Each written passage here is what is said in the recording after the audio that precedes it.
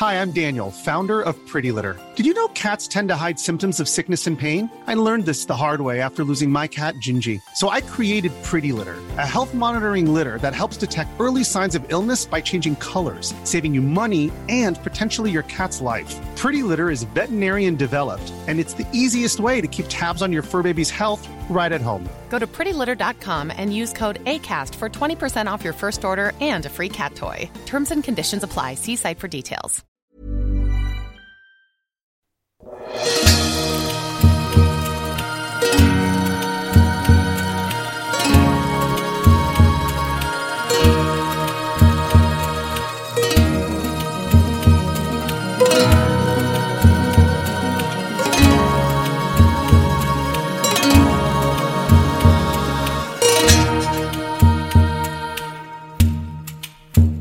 Så, dagens gäst är en världsvan kvinna skulle jag vilja säga.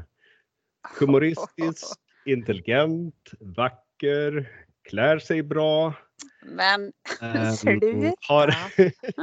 Har en snygg man. Ja. Vild son tror jag. Ja. Pool. Pool? Har du pool? Ja, jag har pool. Ja, herregud, pool. har inte alla pool? Verkar leva ett väldigt glamoröst liv. Välkommen hit, Anna Roström. Men tackar. Jag ska ju vara med i Lyxfällan. Jag har glömt att berätta det. Ja, det har du glömt att berätta. Ja, nej. Och så måste du börja med att berätta också hur mycket betalar det djävulen för din själ? Ja, herregud. Allt. Tog alla mina pengar. Nej, men välkommen hit, Anna. Vi kommer att prata en stund och känner jag dig så kan det landa precis var som helst.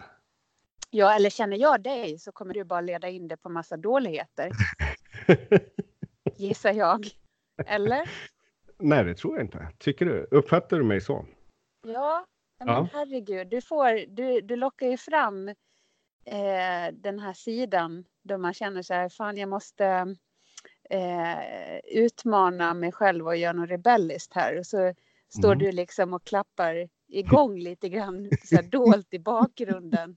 Och ingen fattar, vad fan hände med Anna? Och så står du bara och myser och är lite glad så här, för att du har dragit igång någonting. Är du inte lite så?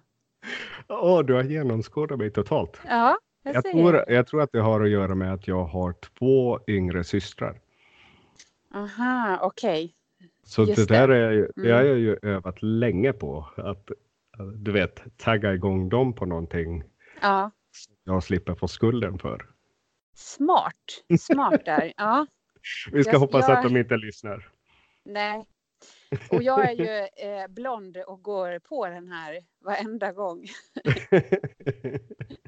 Ja, men vad kul. Vill du att jag ska göra det? Ja, men absolut. Vågar du inte, säger du? Jo, det vågar jag.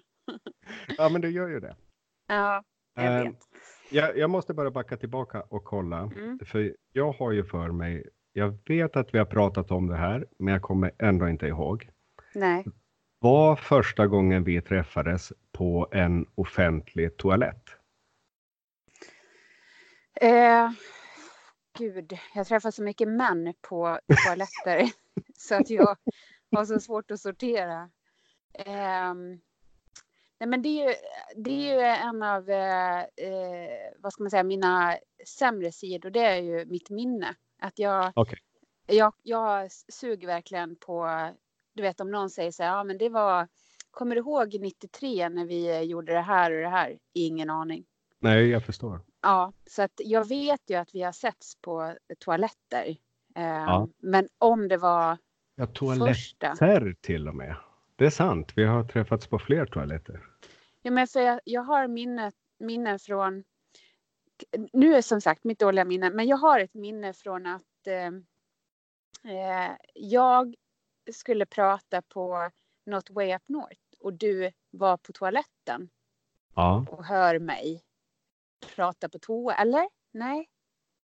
Ja, alltså jag tror ju att det var första gången vi träffades. Jag är inte helt säker, men jag har ett väldigt starkt minne av det där. Ja, att det blev någon typ av konversation liksom från båset eller innan båset. Jag kommer inte riktigt ihåg. Men att samtalet liksom var på toaletten. Lite så här. Det var lite för liten toalett för att man inte skulle kommunicera med varandra. Men ändå lite så här, okej, vad ska vi prata om nu? Här sitter jag. Ja. Jag tror att samtalet började med, det var någon slags sån här unisex-toalett. Ja. Ja, jag tror att du hade väldigt bråttom. Du hade kanske dåligt med tid eller så. Just det. Nervös kissade säkert. Ja, var tvungen att springa på toa. Jag tror att du bad om ursäkt och trodde att du hade trängt dig in på herrarnas i nöd. Just det. Ja. Varvid jag börjar förklara för dig att det här är inte alls herrarnas utan det här är till för alla. Ja, men det är en sån där grej. Jag ber alltid om ursäkt innan, för jag gör i 99% av fallen när jag gör något så har jag gjort något fel. Så jag har liksom tagit för vana att om jag bara säger sorry redan innan så brukar det liksom, no problem. Kör. Men sen så har vi typ sprungit på varandra på en toalett i Tyskland var det väl också. Ja, flygplatsen i Düsseldorf. Ja, precis. Ja. Mm. Vilket känns som då lite skumt att vi möts där. Antingen så är det så att du förföljer mig. Som jag har tänkt någon gång då att du söker upp mig och så plockar du mig när jag är som mest sårbar. Nödig. Och då så tänker du, nu kan jag få henne att göra saker som hon absolut inte hade trott att hon skulle göra. Ja. Är det så? Det här låter ju väldigt läskigt. Ja. Så jag tror inte vi ska fortsätta på det. Vi släpper det. Vi släpper det. Vad är det lite Göteborgs humor? Ja. Att släppa sig. Ja. Det behöver vi inte förklara. Den var bra. Jättebra. Ja. Det blir så. Ja, nej men ändå så tycker jag vi har inte träffats många gånger. Nej. Det är toalettbesöken. Ja. Det är de få utvalda tillfällena. Men det är ju ändå, jag tänker någonstans här, för att vår ankdamm, alltså fotografankdammen är ju inte jättestor. Alltså det är inte direkt så att vad kan vi vara i Sverige liksom bröllopsfotografer, vi är ju inte jättemånga. Så någonstans så blir det ju ändå att man har ju ett ansikte på de här sociala nätverken. Känner du till det? Instagram och Facebook och de här. Har du hört talas om TikToken? Ja, vadå?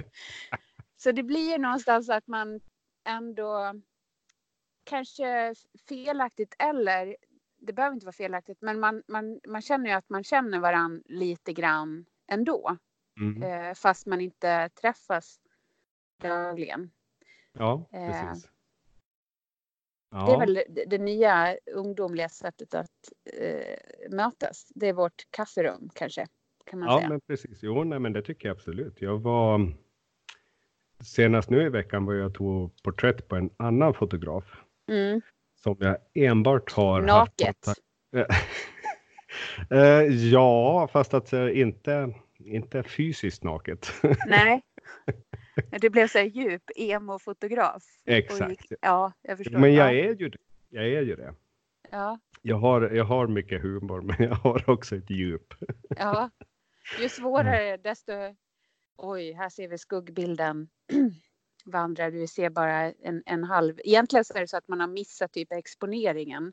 Men genom att bara säga att tanken var att man bara skulle blotta personens själ från den vänstra sidan, så det är sånt som man alltid kommer undan med, tänker jag, med som emo-fotograf, att man kan alltid hänvisa till att det finns en bakomliggande sorg eller någonting som den här svärtan, eller?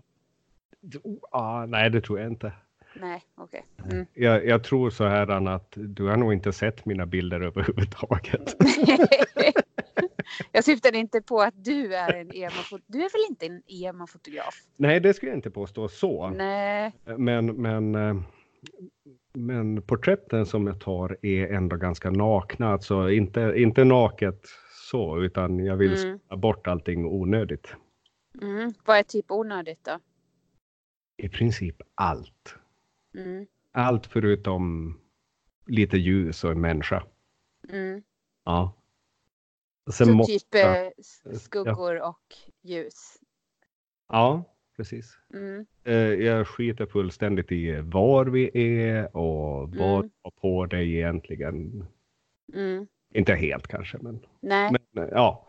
Nej, men det är vad du har på dig och hur du poserar och så vidare och så vidare. Det är fullständigt underlägset själva mötet två människor emellan. Men det är ju intressant, nu kanske vi inte ska grotta ner i det, men jag måste ändå beröra det lite. Det är det här som du är inne på då. Ja, men porträttera en människa så som den är, eller naket, eller liksom, för en människa har ju så många olika lager och nyanser av sig själv. Och jag tänker så här, i ett möte så väljer ju alltid personen, alltså om du och jag sitter och snackar så kan du välja vilken sida du vill visa av dig själv. Det nakna för mig, tänker jag så här, borde ju egentligen då vara att följa en person där den är omedveten om att den blir, alltså där den inte styr sina sidor.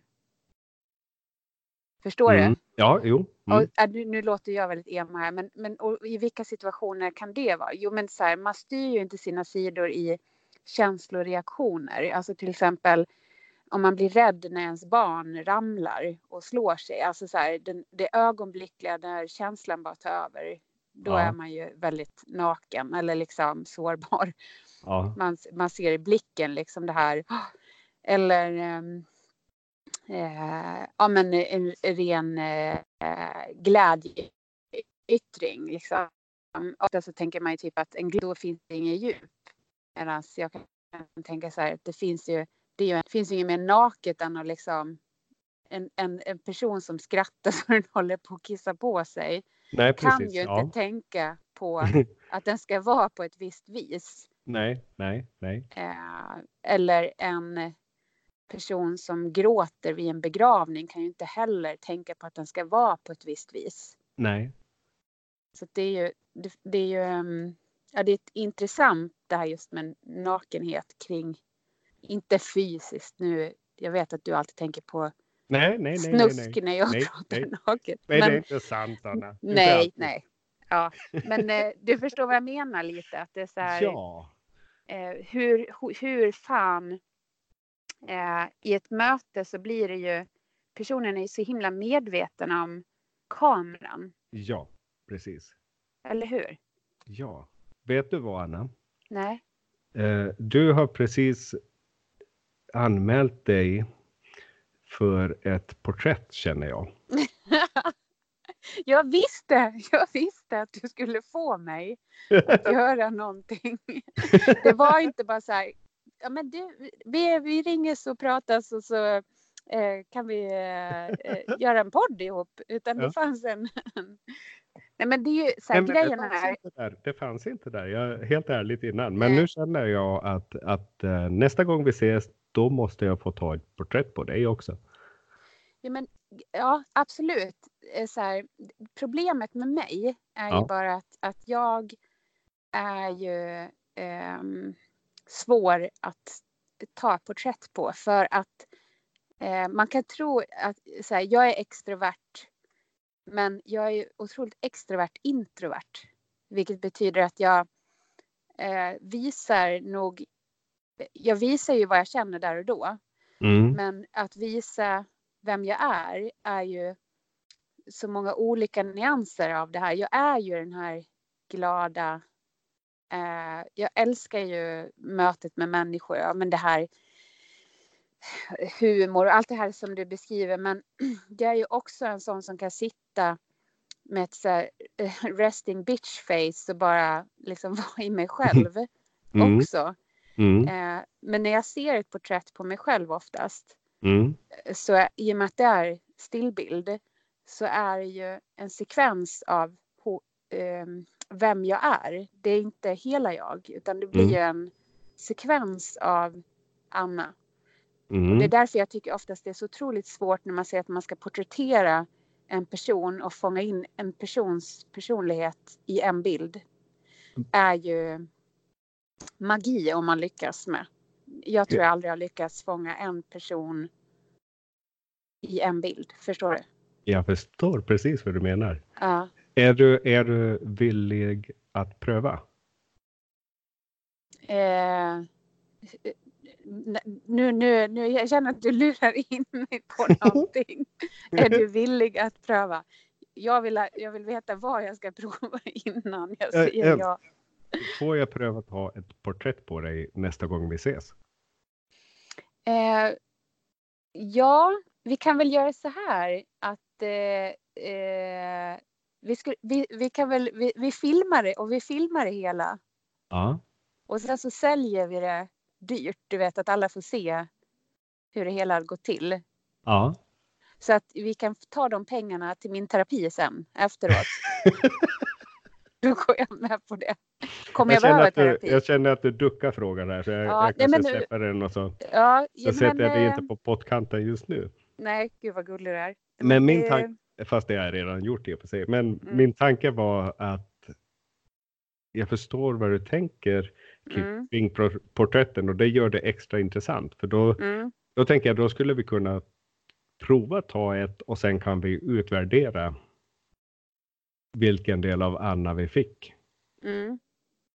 Men kan du inte hålla med om jag vill mest ha medhåll alltid. Men okay, nej, det vill jag inte. Absolut inte. Jag tycker det är tråkigt att bara prata och så tycker alla likadant. Men jag håller helt med. Att det bara så här, att det är så otroligt komplext. Du vet så här, när man pratar om att vi tar men det finns ju väldigt mycket slogans som man kan kasta sig med, typ fånga känslor och vi fångar ögonblick och storytelling och så här.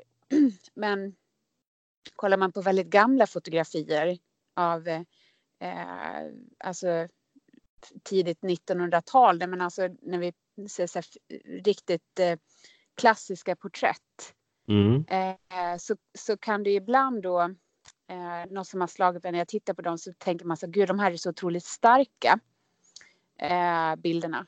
Men oftast är det ju en kvinna eller man som då har gått till en fotograf, vilket kanske var ovanligt, och så sitter de och stirrar in i kameran.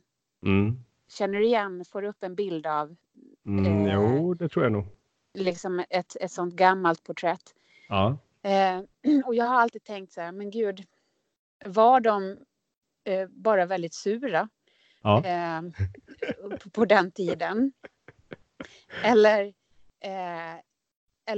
kan det vara så att när man blev porträtterad så visste man att det är inte så att man har jättemånga chanser. Så att det gäller att spärra upp ögonen, hålla dem öppna. För man vill ju inte riskera att blinka på när man nu så här, helvete, jag ska få gå till en fotograf. Ja, liksom, precis. det är ju stort. Att då skärper man sig, då håller man ögonjävlarna öppna ordentligt, spärrar upp ögonen, du vet. Ja. Och liksom så här att det nästan men man visar en bild av sig själv som kanske inte är sann egentligen. Men eller så var det bara väldigt, väldigt långa slutartider. Ja, det också var. Det tror jag. Men och så gör vi ju lite idag också, om vi kollar på bilder, oavsett om vi har blir porträtterade med en iPhone, att någon tar en bild på en, så är man ju väldigt så här, nej, inte den. Man vet vilken bild man vill visa upp av sig själv som man är okej med. Och sen man förställer den liksom att det är den här bilden som är jag. Men kollar du i dina gamla album från när du var liten. Jag är ju född 82, så vad jag gör 37. När jag kollar i mina album från när jag var barn så är ju det 24 film, ja men du vet, de hade ju filmrullar 24. 36 om man hade 24, många. Ja, om man var rik, ja. Ja. Ja. Det var inte vi. Nej. Men och då var det ju så att då fick ju alla bilder nästan vara med i albumet. Ja. Även där någon då inte var beredd och se jättekonstig ut är ju med i albumet. Så att precis, på ett sätt så mamma var okej på den bilden i alla fall. Ja men så här, någon finns, det är från kalaset. Liksom, det är dokumenterat. Och på ett sätt när jag kollar på de bilderna så blir jag så här, där syns människorna naket. Alltså bilderna talar om för mig så mycket mer vem de är. För de liksom visar inte upp en bild av sig själv, utan det är bara liksom lite så deras ansikte ser ut ibland. Så har de lyckats fångats liksom i vardagen. Det fascinerar mig. Men det fanns ju oftast en sån grym fördröjning på den tiden också. Från att bilden togs till att du väl såg den kunde gå ett halvår. Ja, så det var svårt att rätta till.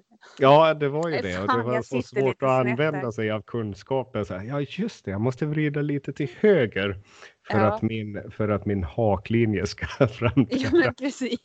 Det var inte så att man visste sina sidor. Men jag kan faktiskt komma, även när jag läste foto så var ju det analogt. Det låter ju som jag är gammal, men jag är ju inte det. Jag är väldigt ung. Nej, jag är äldre än dig. Ja, du ser. Ja. Och du är ju inte gammal. Nej. Men då fick ju vi, då sa de så här, ja men vi fick ladda upp film själv. Så fick man en uppgift då i skolan att du ska ta på rörelse till exempel. Och så skulle man gå ut, fick man ladda upp kanske så att man fick 10 bildrutor liksom. Så var man tvungen att fundera då, okej, vad ska jag ta för bild här? Och man ville absolut inte missa med exponeringen eller något annat skit liksom.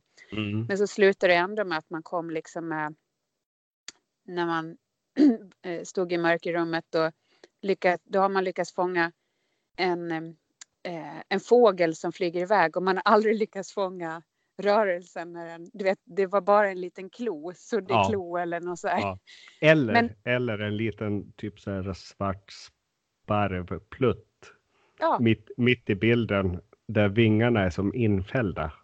Ja. Så att det ser mest ut som en bläckplump. Ja. Och så satt man så här och försökte analysera då rörelsen i det här. Och hade man en emo-fotolärare så sa ju den alltid så här, men gud Anna, jag ser här att du tänker framåt med rörelsen. Eller är det dåtid? Du vet, och själv man bara, nej, jag hade missat exponering. Alltså så här, det är jävligt snabb slutartid bara. Ja, det är så här. Jag var bara dålig. Helt enkelt. Ja, nej, så enkelt slapp inte jag faktiskt. Jag hade ingen emo-lärare. Nej. Vad hade du för typ? Var det en sån här fotoväst, du vet, som hade den senaste utrustningen och så mycket penisförlängare till objektiv som möjligt? Och... Var det det? Nej, inte riktigt heller. Det var nog en tjej, Marika tror jag hon hette. Hon hade både, men hon var säkert lite emo kanske. Ja. För hon var både konstlärare och utbildade i fotografi också. Vänta, får jag gissa? Så här lite, du vet, vad heter hon, klädmärkes, Gudrun Sjödén.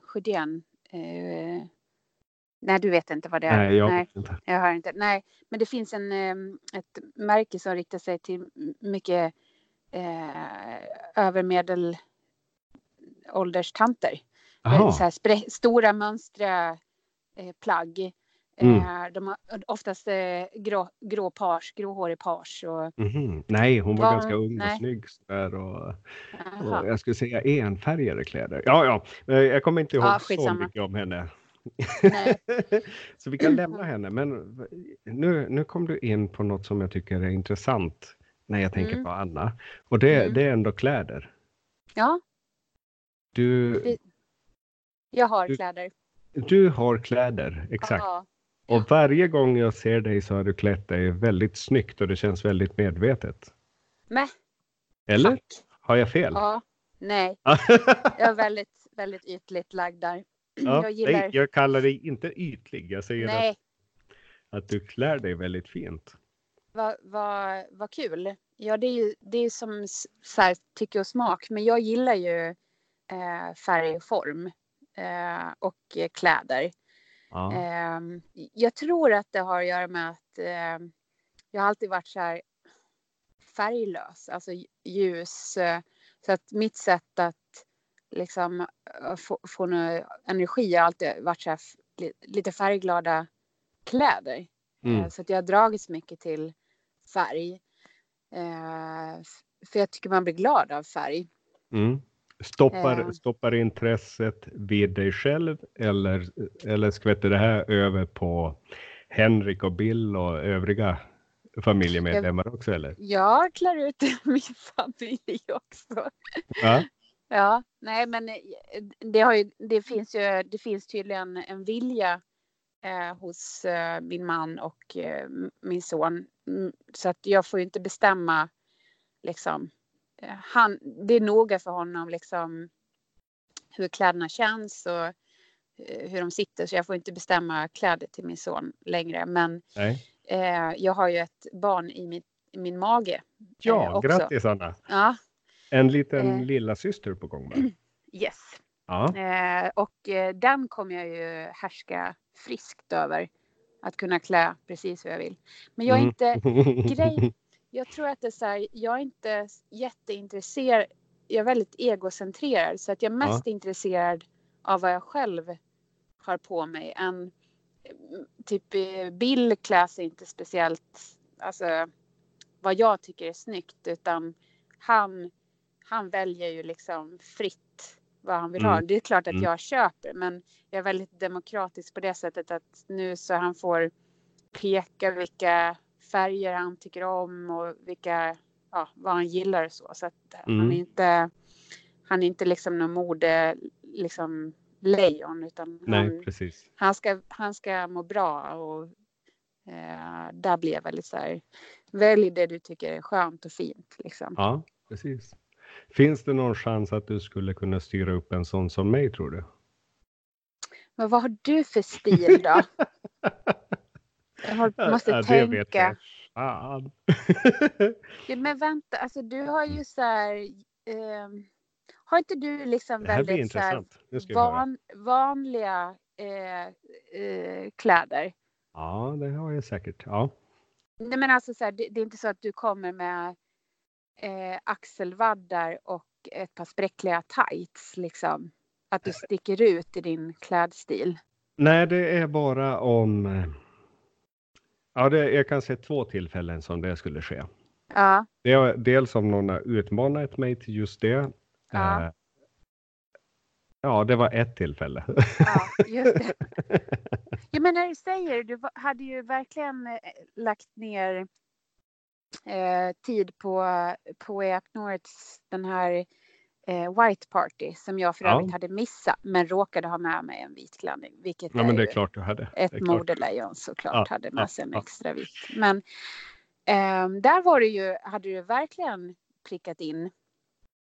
Ja, men det var ju väldigt enkelt, känner jag. Men det var tydliga instruktioner och sen har jag för vana att ta på mig det som Erin Bishop säger att jag ska ha på. Ja, just det. Så du bara följde hennes... Jag tror aldrig jag skulle våga säga emot en kvinna. Nej, men hon har bra styrning liksom. Det är respekt, jag gillar det. Ja. Men ett litet problem med kläder är ju när man är gravid. För att det är alla stora, liksom alla vanliga klädmärken, de gör en kanske så här gravidkollektion.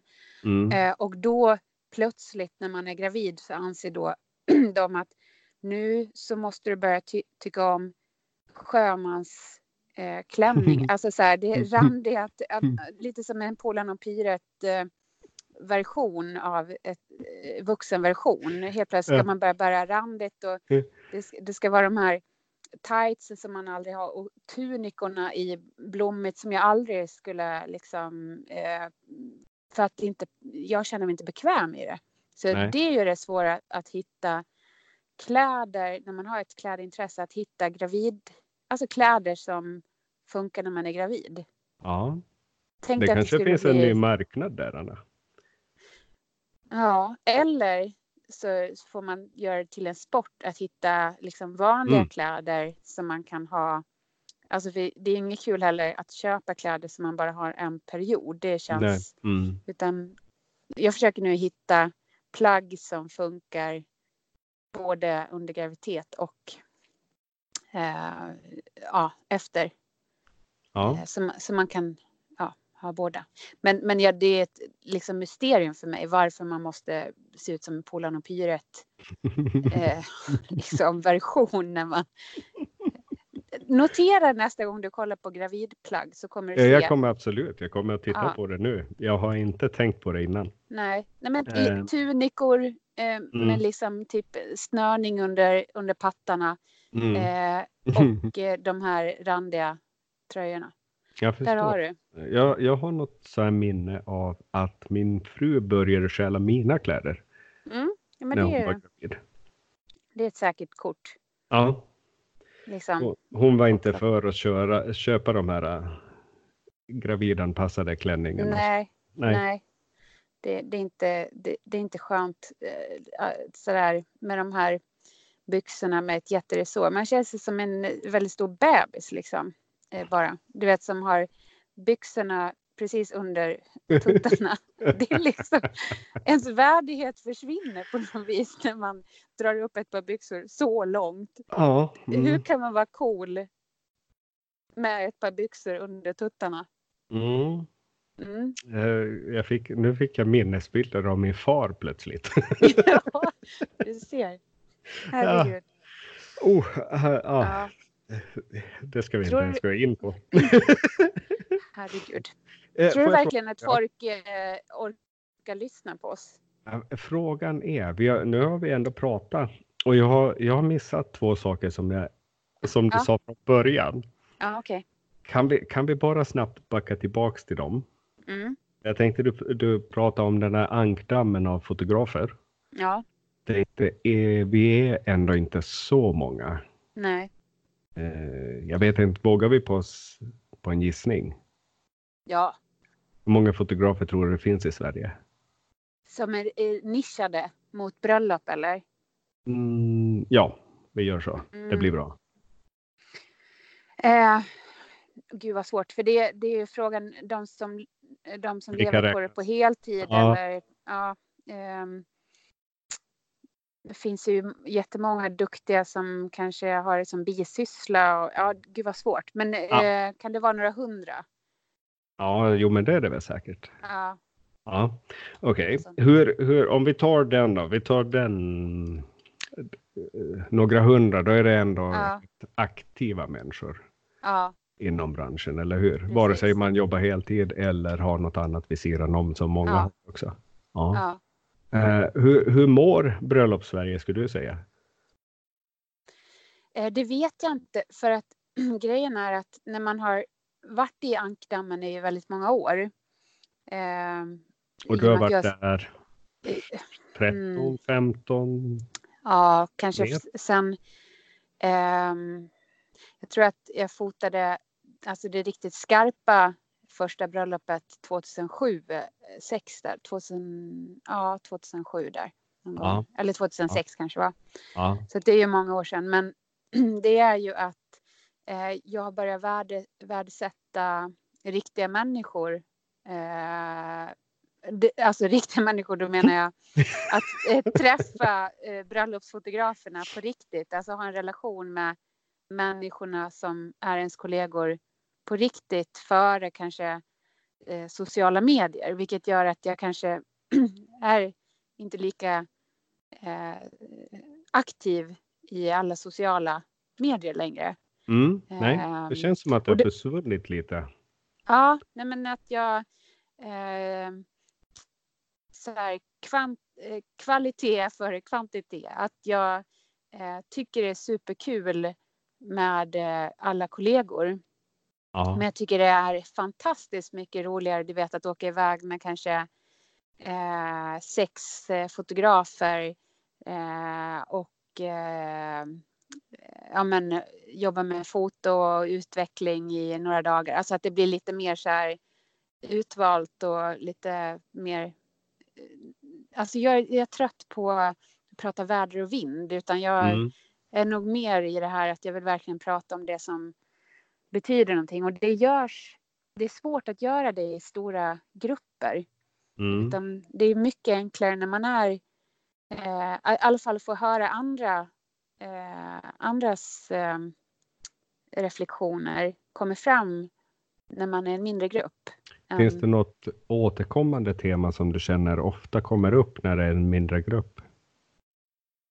Ja, men nu blir det liksom lite så här, inte säljet, det blir det inte. Men när jag har haft mina workshops så har vi varit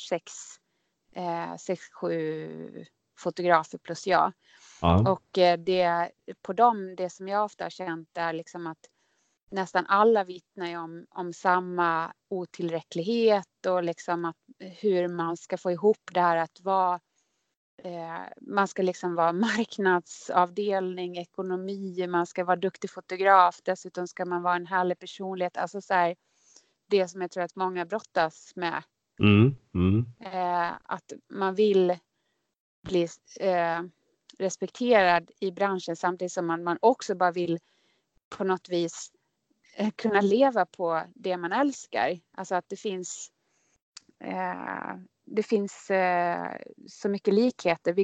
Vi tror att det är nog bara jag som går och tänker på det här. Så här. Men det är ju, jag tror att vi tänker likadant.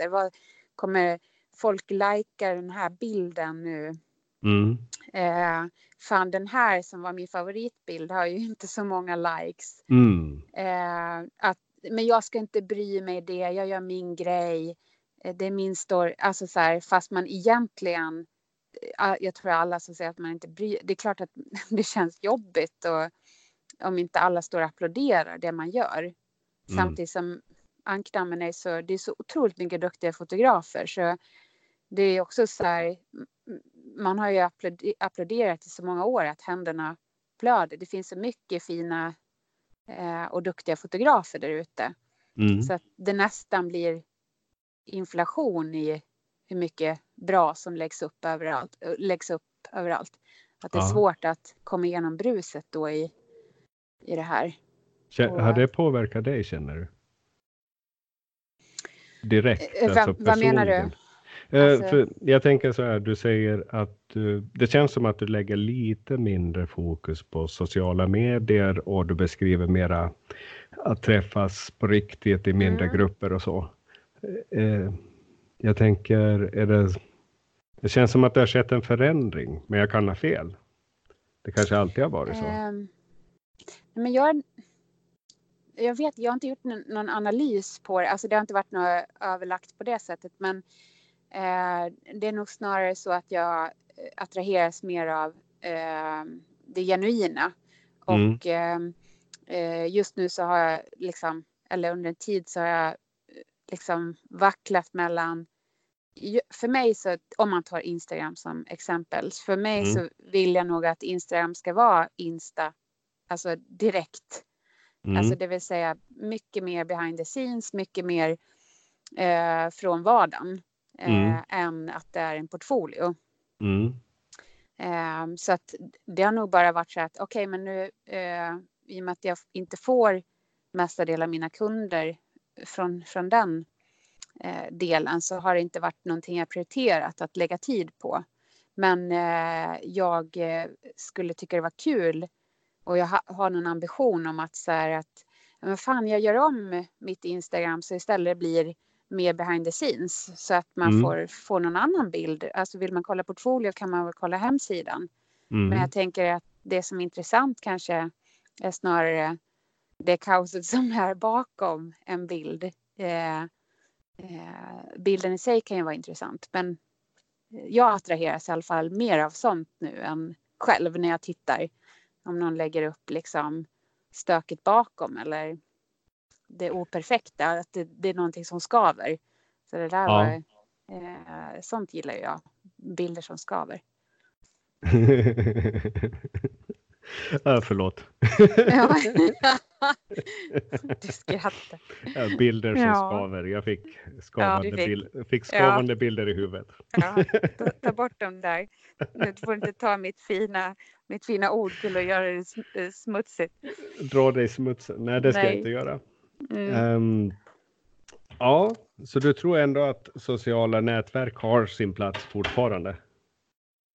Nej, men jag tror att nu sitter jag dessutom med många, alltså fysiskt med andra fotografer i min studio, så har jag ju fotografer som hyr in sig och sitter där, så att jag får ju det lite sociala på jobbet ändå. Men jag tror definitivt att det är människor vill ju mötas, alltså, och våran kram vill ju också mötas, men jag skulle tycka det var roligare att försöka ses lite mer IRL.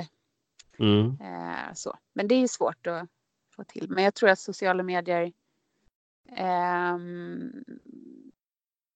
har en plats i samhället om det är autentiskt. Men däremot så tror jag att jag i alla fall är väldigt trött på säljande och tillrättalagda saker. Det attraherar mig inte.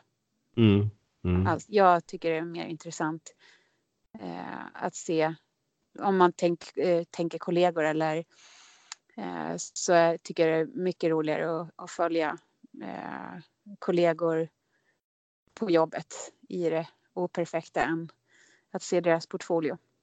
Men det är alltså så här, troligtvis för att jag har matas mycket med det, och då blir det ju såklart att man vill se någonting, en annan sida av människor. Det låter som att Anna vill ha det genuina. Ja. Sånt gillar jag. Ja, men det vet jag att du på något vis gör.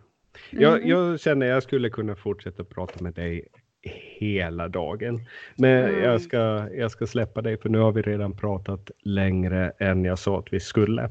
Just det. Så du ska... Jag måste ju faktiskt, nu kommer det bli liksom få knyta an till det här, den här presentationen du hade av mig som lyxlirare. Jag måste faktiskt förbereda lite löjrom till för innan middagen här. Ska bjuda mina föräldrar på lite löjrom. Du ser. Ja, precis. Jag hade inte så fel. Nej, men jag känner. Du är kvinnan som har allt.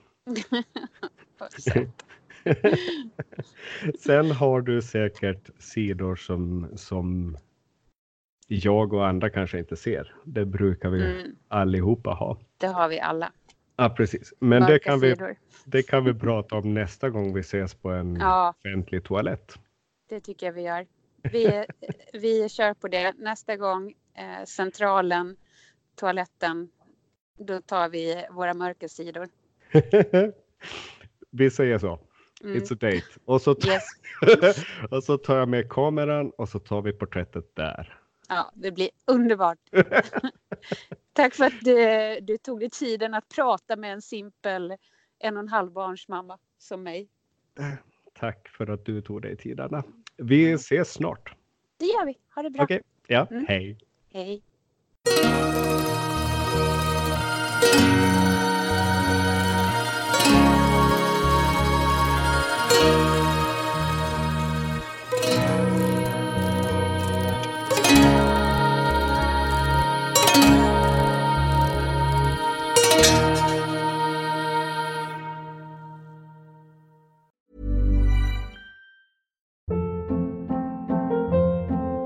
Hold up. What was that? Boring. No flavor. That was as bad as those leftovers you ate all week. Keke Palmer here, and it's time to say hello to something fresh and guilt-free. Hello Fresh. Jazz up dinner with pecan-crusted chicken or garlic butter shrimp scampi. Now that's music to my mouth. Hello Fresh. Let's get this dinner party started. Discover all the delicious possibilities at hellofresh.com.